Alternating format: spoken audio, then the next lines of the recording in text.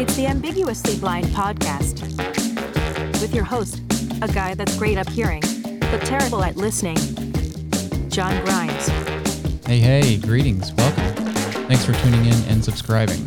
Please connect with us and get social on Facebook and Twitter, Instagram, LinkedIn, and YouTube. Just search Ambiguously Blind or go to our website, ambiguouslyblind.com.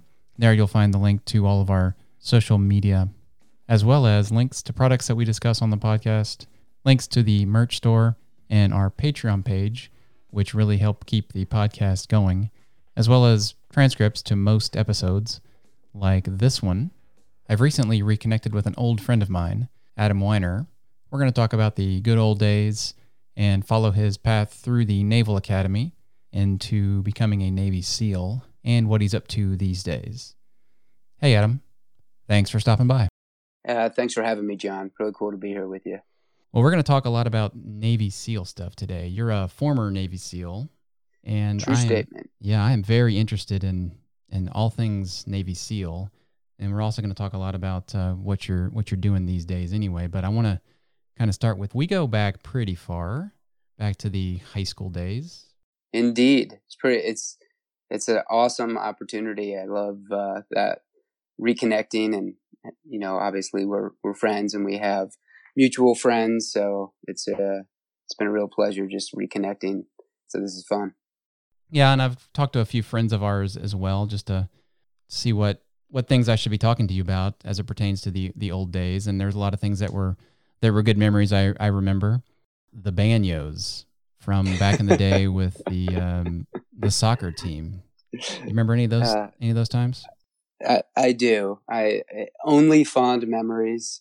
So yeah, a few of us would come out to cheer on the high school soccer team, Plano Senior High School, and specifically, I'll call him out. So Ryan Walker was our big star there that we were cheering for. But anytime the team would do something or score a goal, we'd all go into our chant, and of course we had to have our shirts off and our chests painted and our big hats on. But it got a little, I think we got a little press. I want to say the Plano Star Courier got a picture of us in there at one point or another. So it was great times, great memories for sure. And Ryan was a star. He's good, and the team was good too. They won the state championship. It did. If we're going to date ourselves here, in 1995. I believe. Yeah, junior year, I want to say they were state champs, and senior year, I think they went to state and they lost in the finals, if I'm not mistaken. Yeah, but those were good years for soccer and good years for the Banyos, right? Yes, probably better for soccer, but pretty solid for the Banyos as well. And it was those times for you when you were trying to figure out what you're going to do in your life, just like everybody else was, but you'd kind of, I think, made a decision in your mind of what you wanted to do.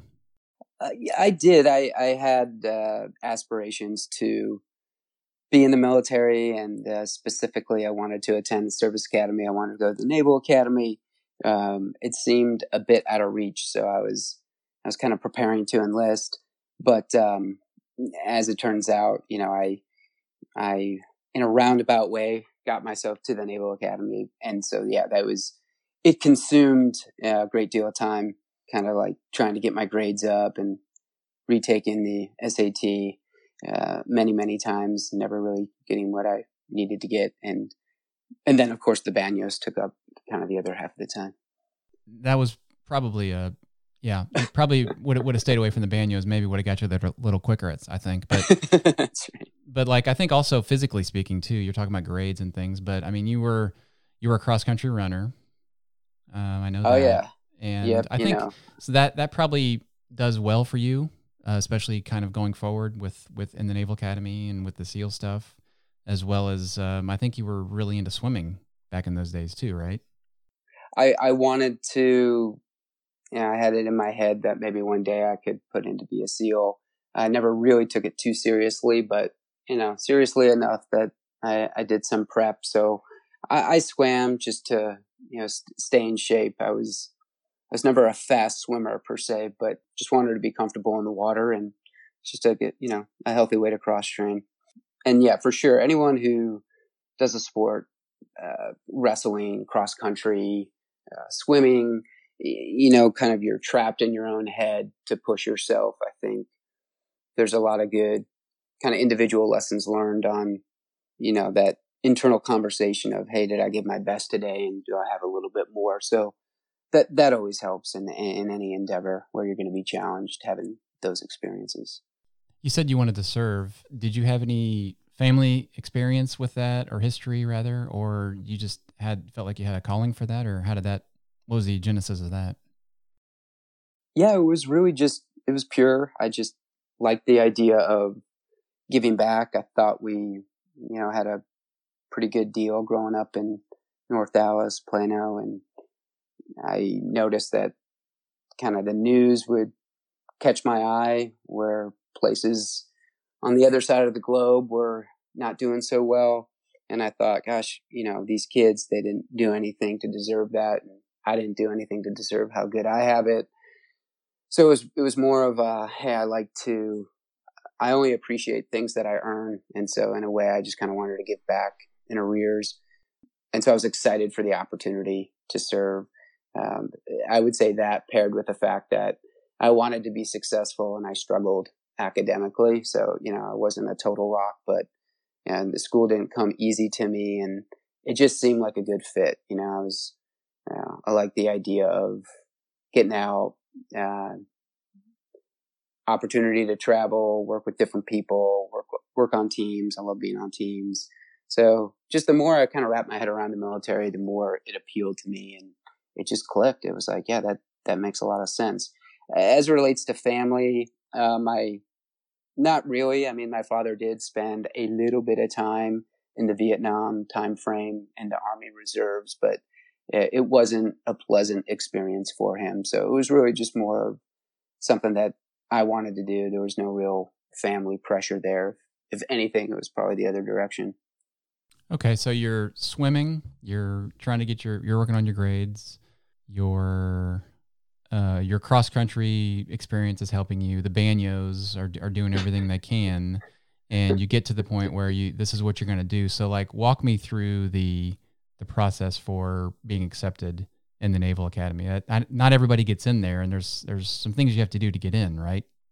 Yeah, I mean, just like any other college, you're applying to it, but all the service academies require that you have to have a nomination from your respective congressman or woman.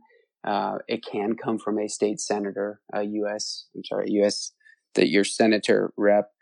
But the whole point of that is that these are federally funded institutions. So, the idea is that we don't want the crazy military guys to run off with the institution. So we need to make sure that the civilian-led government has an appropriate say-so. And that's the genesis of that extra requirement. And people think, oh, well, you have to be in the pocket of the politician. It's not really that way. I mean, the politicians, they respectively farm out a committee to build a board, and you're applying to that respective congressman, congresswoman, just like you would another school. And so you have that extra wicket, obviously, so that more wickets to jump through. But that's the process, and it gets competitive because only so many people from each district can get into the school. So it's tight.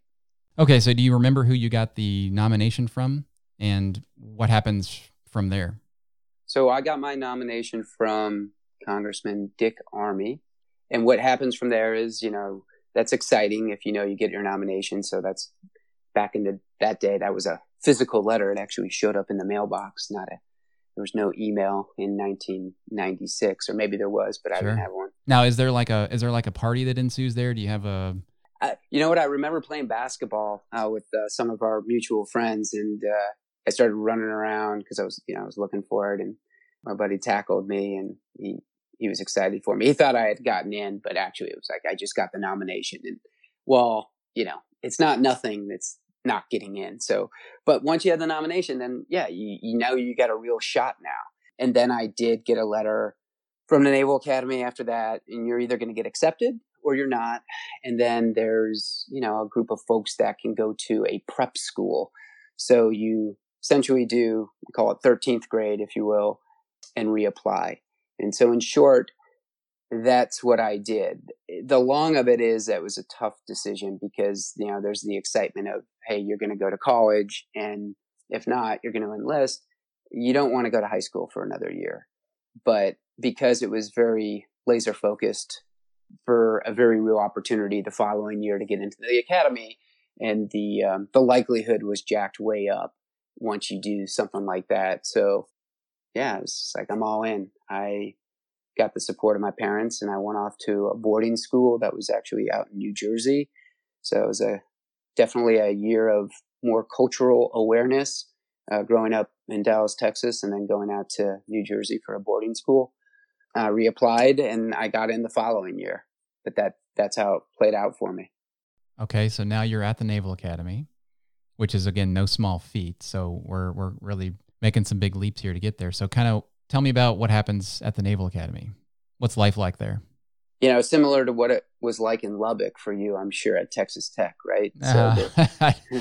I would imagine it was a little bit different.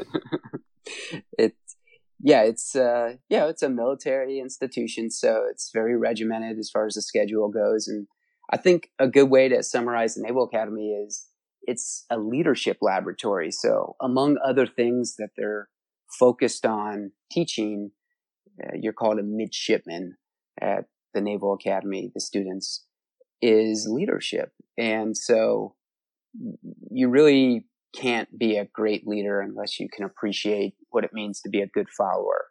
I guess that's my opinion. I think the Academy has that opinion too. Maybe others don't. But so your freshman year is you learn to be a follower. And then your sophomore year, you're like this mentor. You're just happy that you're not a freshman. Freshmen are called plebes. And so you're helping train the freshmen, but in a very mentoring way. And then as a junior or second class, that's kind of the heart of the training, is that junior to freshman is the responsibility to develop and train those freshmen. And then as a senior, you kind of have opportunities to have, we call it executive level leadership, where you got some of the pain of being a bit removed from, we'll say, the ground truth or the real training, but you're ultimately responsible. So it kind of gives you a taste of all those layers in that leadership ladder. And meanwhile, obviously you're going to class. It's a very heavy math science curriculum. Everyone graduates with a Bachelor of Science. And they purposely try to, I don't say try, they're very successful at overloading your schedule so you learn time management.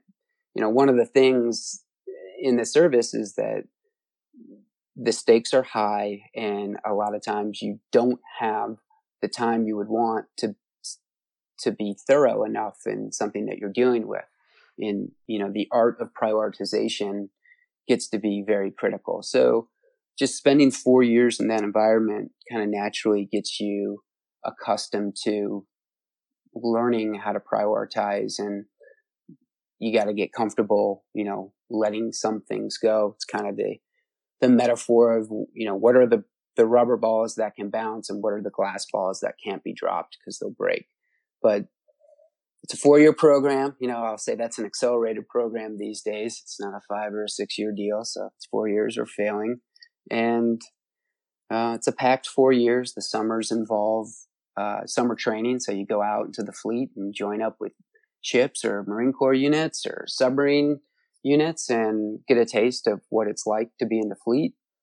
And, upon graduation, you graduate, it's also your commission day. So you go from a midshipman to an ensign in the Navy or a second lieutenant in the Marine Corps. And you graduated at a pretty unique time in world history, did you not?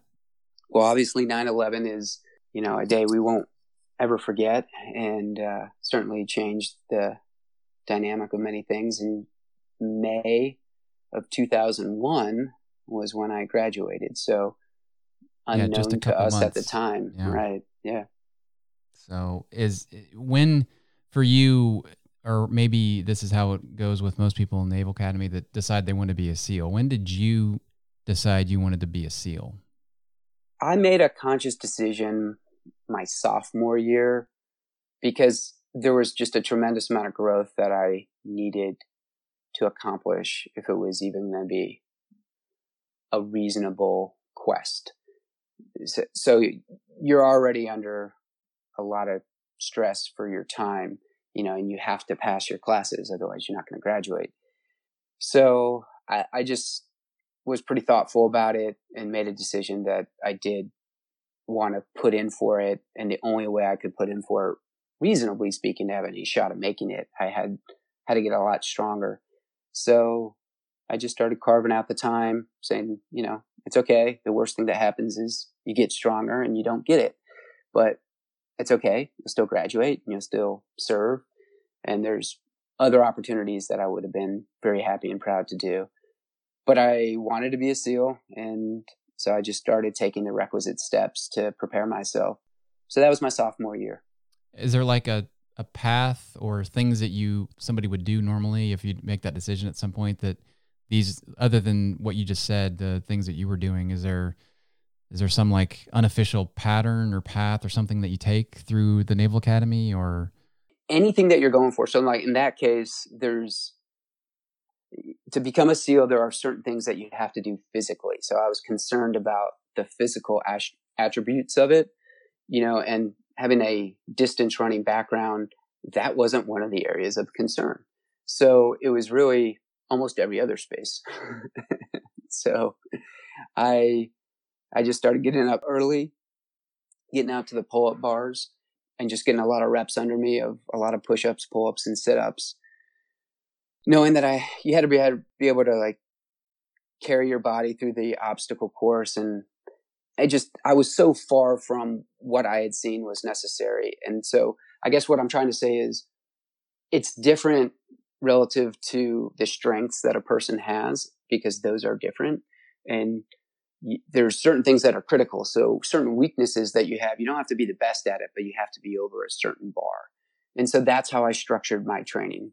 And I think that's natural. I don't think that was unique. I think anybody that would go for something like that is going to key in on those areas that they're concerned about, the critical failure line.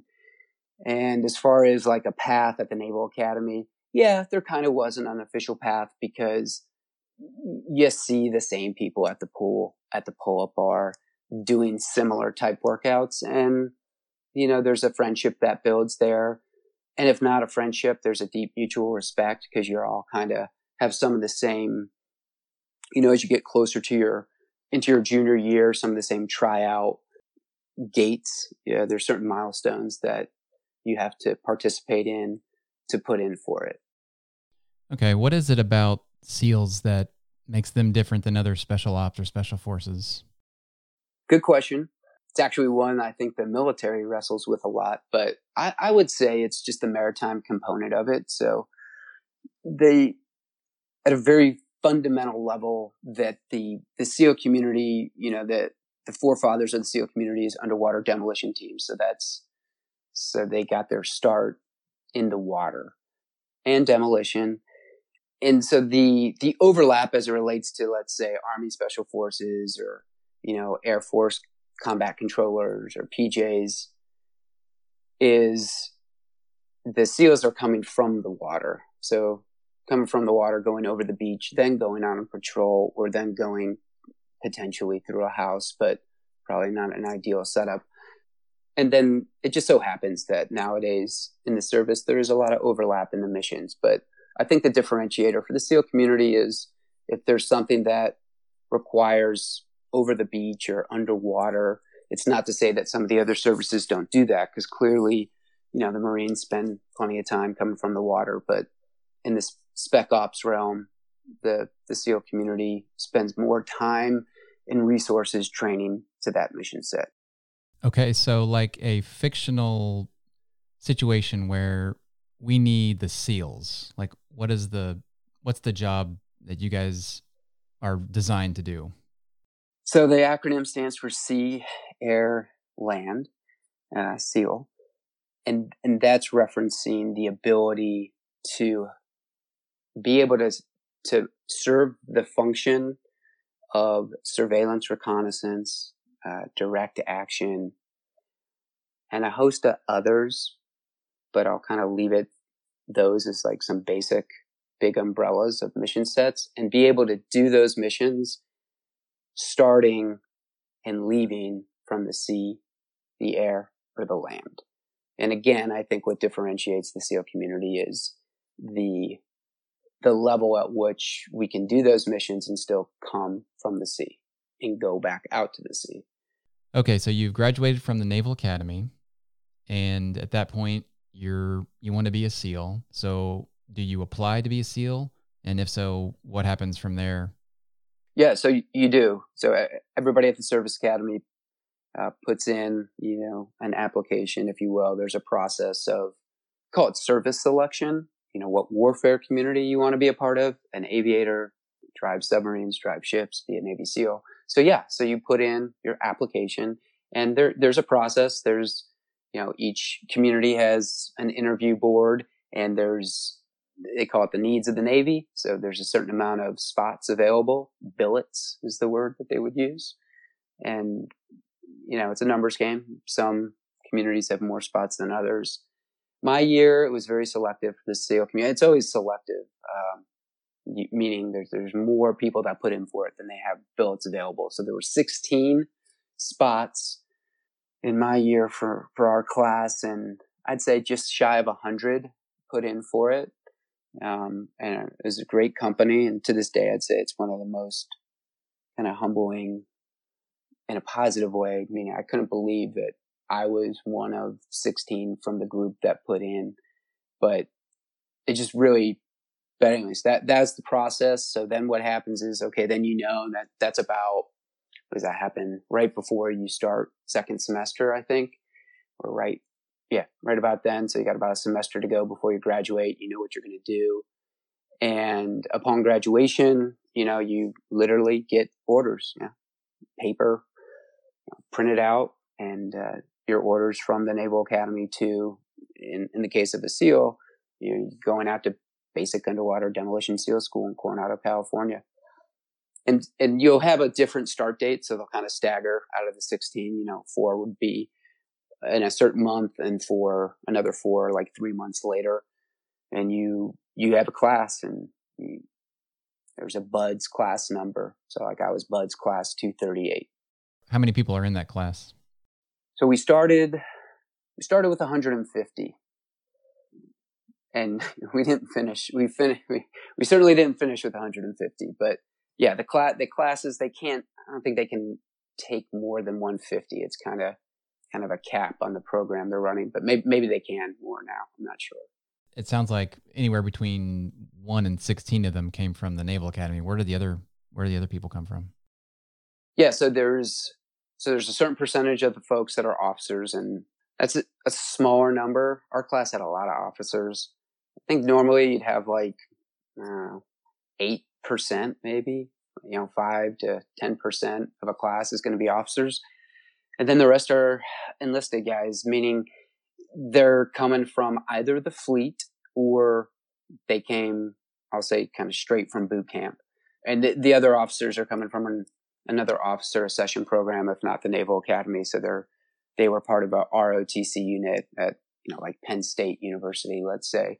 Or there are guys that go through officer candidate school and then they come out to SEAL training. But I'd say on the officer side, those are the 3 paths. And then the rest of the class is enlisted sailors that were either in the fleet and worked their way to earn a spot to go over to BUDS, or they kind of came straight through from boot camp. And there's different reasons for why somebody can and can't do that, but that's kind of that's your group that makes up the 150. So how long does BUDS last? So it's about 6 months, through, is that right? The phases, first phase, there's 3 phases. So call, 2 months a phase, not quite. And it's front loaded on the attrition. So there's Hell Week is kind of this storied crucible, and that happens the 4th week, the 3rd or the 4th week. So yeah, I think that's what everybody knows about or romanticizes about the SEALs is Hell Week and getting wet and sandy and all that. I can't even I'm not going to do it any justice as far as what happens there, but that's where most people leave if they're going to leave. Is that right?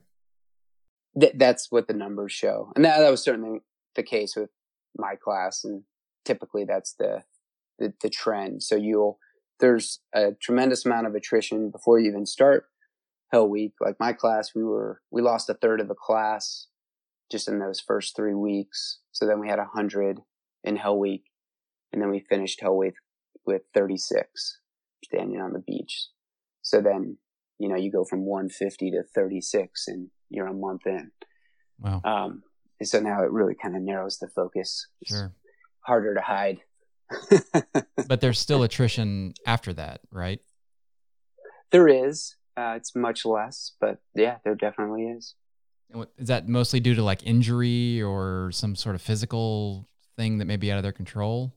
Yeah, generally speaking, well, injury for sure, unfortunately. And then also just a standard of performance. So pool comp was one that almost got me. So that's where essentially you're like crawling on all fours at the bottom of the pool with your diving gear on, and the instructors just tackle you underwater and tie all your hoses into knots, and you have to like undo everything underwater. So that'll get a lot of people. And it's just a standard, it's not, you got 4 shots at it. If you fail, you fail. Land nav is one that sometimes will get some people. That's in 3rd phase. Sometimes on the range, you got guys that just struggle to understand the safety issues with the firearms, and safety violations can get somebody dropped from the program. So that happens, but that starts to get into the onesie twosies realm. But clearly, that's pretty painful for a guy when they're that far through the program and they I can see get bumped for land nav or making safety violations on the range. You mentioned underwater. I'm fascinated by underwater. Take me underwater. What kind of things do you guys do underwater? Are you always with air? I mean, they're tying up your tubes and you can't breathe. You go through training about holding breath and those kind of things. So ironically, there's no intense training on breath holding, because I was stationed out in Hawaii, so there were guys that were getting into free diving and stuff. So I have seen and witnessed some incredible breath holds. I could not hold a candle to. It's more about just being comfortable underwater, and you're going to have to be able to hold your breath for a little bit, but nothing, no Olympic caliber breath holding is going on. It's more about, it's kind of dark and scary, and being able to like just keep your composure and still accomplish what you have to do. I think that's the goal. And so the training, creates certain milestones to kind of help you get to that point. One of the things that you'll do in 2nd phase is they call it combat swimmer. So you have essentially a compass and, a watch, and you have to figure out, you call it your kick count, and you're doing land navigation, if you will, underwater with your compass, and they drop you off at a starting point, and underwater you kind of have to navigate your way, to a pier, let's say. So it's pretty overwhelming, because you're kind of like, the first time you hear this, like, come on, seriously? But you listen to what they say and it works. Yeah, it's amazing. Like, just thinking about it now kind of blows me away. Now I'm in my, married with 3 kids and all domesticated. So, not something I'm suiting up to do these days. Pretty far from the bottom of the sea, right? Yeah. So when they drop you off, are you in a group of people, or are you by yourself, or both, for those types of training missions? You're never going to be by yourself. So that's just kind of one of the rules of the community. So we're all about teams. And so the smallest you'd ever slim down would just be with a partner called a swim buddy. And as a matter of fact, that's how you do all your dives. You always have a swim buddy. So so that part's pretty cool. It'd be rough to be all by yourself. But to answer your question, you plan a dive. There's a known point where everybody gets dropped off. So say you got like a dozen guys, you got 6 swim pairs, and kind of everyone just kind of rolls out the side of the boat, and off you go. And ironically, like you're worried about bumping into, like a dolphin or something under there, but it's usually just the other guys. It's like another swim pair you end up getting tangled up with somewhere. You've blown stuff up underwater? Yeah, I wish I would. I don't want to. Leaves a lot to be desired. I wish I could have had a chance to blow up more stuff underwater, but I've done training with underwater demolition. Sadly, I've never really blown up something for good reason, for mission, just preparing for the mission that, in that case, we never got called to do. But, okay. Yeah. That's got to be pretty cool, though. It's great. Yeah. Some good pictures, too, right? You got to, back before digital, when you actually had to catch it on film and to try to get the big water balloon coming up there. Yeah, get the one shot, and then you had to get it developed, right? That's right. I don't know if people even know that anymore. So that was right when I was going through training, because I remember I got my first digital camera just as I was going through the advanced side. I remember I got my first digital camera. That would be like 2000. It's like 2002 time frame. So you make it through BUD/S, and you're now a SEAL. I'm sure there's a pretty big ceremony for that, and the small number of guys that made it through all that. You guys are probably a pretty good group or a pretty tight bunch of guys by the end of that time, right? Yes. Just like anything in life, shared misery can bring a group together. And then you get your first deployment call or mission call or whatever it's called. What's going through your head? I mean, at this point, this is really happening. Yeah, and then we're really blessed in the SEAL community to get so much solid training. So for me, there's quite a timeline there, even relative to good friends that I have that went into the Marine Corps. I'm still on the advanced side of trainings, and they're like deployed to Iraq, and I'm going up to Kodiak, Alaska for winter warfare training. But I started BUD/S in September, October of 2001, and I showed up to my first SEAL team. Was it 2003? Yeah, it's like April-ish of 2003. So essentially, it's like 2 years of training before you show up kind of day one at your first SEAL team. And then you got to get onto a platoon, which I would say normally happens fast, but sometimes there's a bit of a backup.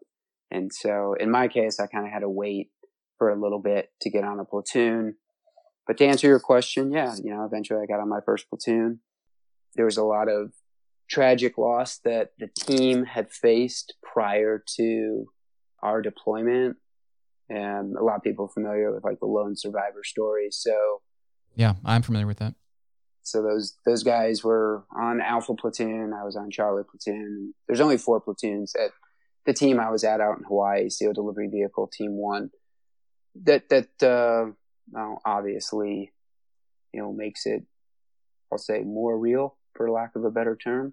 But, what it did was, you go around to mourn the loss of your friends, and you're attending those funerals and kind of see the aftermath of kind of people that have their affairs in order or don't have their affairs in order. And it's not coming at you at the moment from like an administrative perspective, but really just kind of appreciating that, you love your friends, you love your family, and it's bad enough, if you're not coming home from deployment alive, I'll say, but you really want the people to know, like you did what you wanted to do, like saying, I'd rather die on my feet than live on my knees. And so I remember for me, how old was I? I was 24 after all those, like when that happened. I was on my first platoon. We had a huge mission that we were training for. So there was heavy stress in the platoon, and I just remember like I actually sat down and when I had some time off, and I like wrote my will, and I wrote a letter to my brother, and I was a little like overly dramatic, probably just because I was emotional after losing those guys. But it was actually really helpful because it just kind of set my mind right. It's kind of like, yeah, this is, there's no guarantees. Signed up for this, proud to be a part of it. That's what it means. It's part of the service. I'm not breaking any new precedent. And, it's mission focused.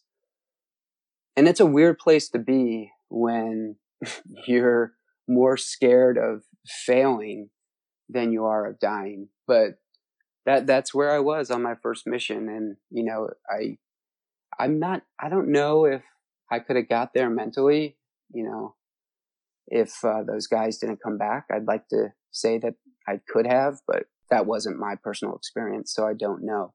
But yeah, you really got to get your head in a very serious place and you're hanging it out there. And we were like on that first mission on that platoon that we had, it was a big deal. And thankfully it was a huge success. So I don't know, a little bit long-winded answer to a short question, but it taps into some harsh memories from that time frame for me anyways. Yeah, I'm sure it does. You went on to, I'm probably going to butcher the rankings and stuff here. I don't know them, but did you go on to be a commander? A phone commander is what we'd say in the Navy, right? So a lieutenant commander will answer the phone. Commander, I would never do that. But so, yeah, I came off active duty. I had 14 years, just over 14 years of active duty time. And I was a lieutenant commander. And then I joined the reserves for a little bit, and I actually made commander in the reserves. But as far as my active duty time, I got out as a lieutenant commander. What is the role of the lieutenant commander in the SEALs? Well, lieutenant commander is just a rank, and it's more important. It's kind of like what's your function, like what's your role. It depends where you are. Yeah, for me, I was an operations officer at a SEAL team, and I rose up to become the executive officer at a SEAL team. So an operations officer, that's kind of the nerve center. You're kind of making sure all the platoons got their training, got their gear, their deployment missions, their training lines up with their missions. All logistics are lined up to get everybody out the door. And that's just when you're in garrison. It's not what happened. Once you're deployed, then you've got all deployment responsibilities. An executive officer is kind of your second in command. So you've got a commanding officer. That's the top banana. That's a commander, a full commander. And the lieutenant commander or executive officer is supporting the commanding officer. Generally speaking, like a simple way of saying it is the operations officer is taking care of everything outside the fence line. So you think you actually have a geographic physical location of the team. And the executive officer is all the issues inside the fence line, to include, like family issues, personal issues, pay issues. And that's a lot of how the functions get split up. The CO is just kind of in charge of everything, is up and out and down and in when they want to be. But I guess my answer to you is, somebody tells me they're a lieutenant commander, it doesn't mean much to me other than they served between, let's say, 9 and 14 years on active duty, but they could be the best officer that I've ever seen, or it could be somebody that leaves a lot to be desired. Typically, once somebody is given the responsibility of a certain function, that will kind of be an indicator of how they're thought of hopefully their peers, but then, certainly the more senior members of the community and the boards that kind of place those positions. So it's just military culture. It's just kind of like, I'll say it's similar to corporate in that, I'm sure there's politics involved on both sides there. During your 14 years as a SEAL, I know you can't get real specific on anything, but were there places that you're just like, I can't believe I'm here? I mean, were you lots of places? Were there things you did where you're like, I can't believe I'm doing this right now? Like, is this real? Yeah. Yes and yes. Yeah. And you just get used to that. It's kind of like one of the rules that I had when I went into SEAL training was expect the unexpected. So the only disappointment to myself would be, with, your internal dialogue, why are you surprised? Like if you totally appreciate that everything is going to be unexpected, nothing should surprise you. And that worked well for me. And so I just kind of carried that through my experience, on active duty. You're so limited in what you're always fighting the learning curve of there's so much more you should know, and then you have no idea where they're going to send you and then what your mission is. So it's almost like there's not a lot of time to do the wow factor, but there is time to do it. And typically it's, at the end of the day when you can take a shower, you're like, where am I right? Like, I'm in Bangladesh right now. It's like, wow. All right. Or on a nuclear submarine, underway. And I loved it. Feel lucky and blessed. I mean, I wanted to do it and I was around amazing people, and it at times it was a blast, and, most of the time it was very hard work, but it was meaningful work. And then there were times when it was a blast. So, it was all good as far as I was concerned. And life after being in the Navy and being a SEAL, you learned all kinds of invaluable things. And one of the most compelling things I've heard you talk about is intentionalism and mindset and coaching and all those types of things. So that's kind of what you do now? It is. I mean, that's been a passion of mine since I've gotten out. A lot of people talk about the military transition from, taking the uniform off to, we'll say, putting on the business attire for a civilian job. Of course, it's a tough transition, but I mean, I'm just here to say for me, it's like, I think I'm just now finishing the transition. It's been over almost 6 years. I got out in the summer of 2015 and we're knocking on the door here at 2021.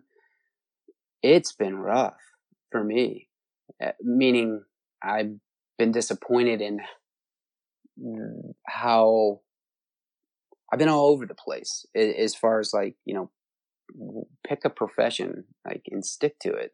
I'm not somebody who quits things, obviously, but it's this precious life of like, hey, what are you going to dedicate yourself to? And I can appreciate much more now being where I'm at, why so many veterans struggle with the transition, because you're so blessed to have like this purpose driven profession where you want to wear the uniform and you're fighting for God and country, that it just doesn't parallel over. And so there's a kind of a mourning period, I think, personally, and to get over that and then just understand how you're going to repurpose yourself and still do good in other ways. But yeah, at least for me, it took me a while. The coaching piece was like my therapy with the transition. So, I've had several corporate jobs, but I just I missed the leadership. I missed like the mentoring, and I couldn't believe what I was seeing in the grown adults in leadership positions, missing what I thought were kind of basic things to people that I worked with in the military. So I got real passionate about trying to share those techniques of, like you say, intentionalism and, having a purposeful mindset, and sharing with people how I used that to make, things I wanted to do real, and not just allow them to be a dream, but be purposeful in reality, and bridge that gap. And then I've kind of morphed that into really talking just about individual character, because one of the things that's been real upsetting to see is there's so much sacrifice to individual character for just superficial crap as it relates to positions with jobs, sales numbers. And I just watch people gradually, good people, chip away at their integrity because, they're going to get extra percentage here or there. That's kind of been my been a message that I've really been sticking on. It's why I like to talk about journey greatly, that it doesn't matter where you end up. It matters how you journey. That's the real stuff. That's what you're most proud of. So I don't know at this point what question you asked and how I'm talking about that, but you got me going a little bit on my soapbox that way. So okay. You're also connected with Victory Strategies. What do you do with them? What happened was I actually started my own company, and I'm terrible at marketing myself, I've learned, and I love to do the work. And I'm married, I've got 3 young kids. And so I wasn't going to make it full time doing the coaching. I was already in the finance space. I partnered with a great guy, and I'm really enjoying being a financial planner full time. And then it was just kind of like a side hustle. So it was no big deal. And I would do it occasionally. It was just much less. But then I got connected with Victory Strategies, and it's just a blessing. It really makes me believe it's not coincidence, because it's just such a great team. It's kind of this boutique consulting group that has great experience of success in different spaces. And we teach a lot of leadership, a lot of team building, and do it in the form of executive coaching workshops, and some keynote speaking. But that was just the perfect fit, because what I love the most about Victory Strategies is the selfish piece of working alongside these other folks. And we're a little family, we're a little, in my world that I still love, like the little SEAL platoon, where we kind of feed off each other and we share ideas and we can learn from each other. And then, it's a lot of fun when we can go out as a group and we can help other people develop, and we can actually see real progress. It's that old adage, the best gift in life is giving, not receiving. So that is work that I love to do. And I'm really blessed that I get to do it with a great team, and I don't have to worry about any of the marketing stuff. They do a great job with the marketing, and I just like doing the work. And then, when there's work to do there, I do it. And I've really gotten to enjoy my day job, working with my clients, just doing retirement planning. I use a lot of the same skills I learned in the Navy for risk mitigation and understanding the importance of contingency planning, and just putting a lot of math behind it. So go figure, all that math science curriculum from the academy finally paid off for me, right? It all comes full circle. All right, Adam. Well, we started with the Banyos and the good old high school days, and we ended with the family man, possibly filling out spreadsheets and going to meetings and just living life as a former Navy SEAL. So I want to thank you for your service, and anybody that served to protect our great country, and everything you've done and continue to do in the future.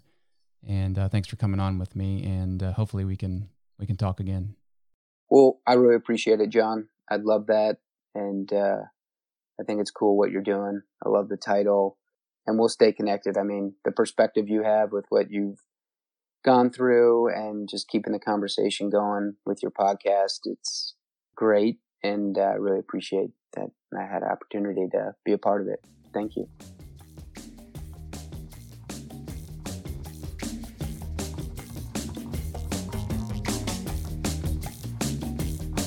Thanks for spending time with the Ambiguously Blind podcast. Please rate and write a review wherever you subscribe. And for a complete transcript of this episode, connect and share with us at ambiguouslyblind.com.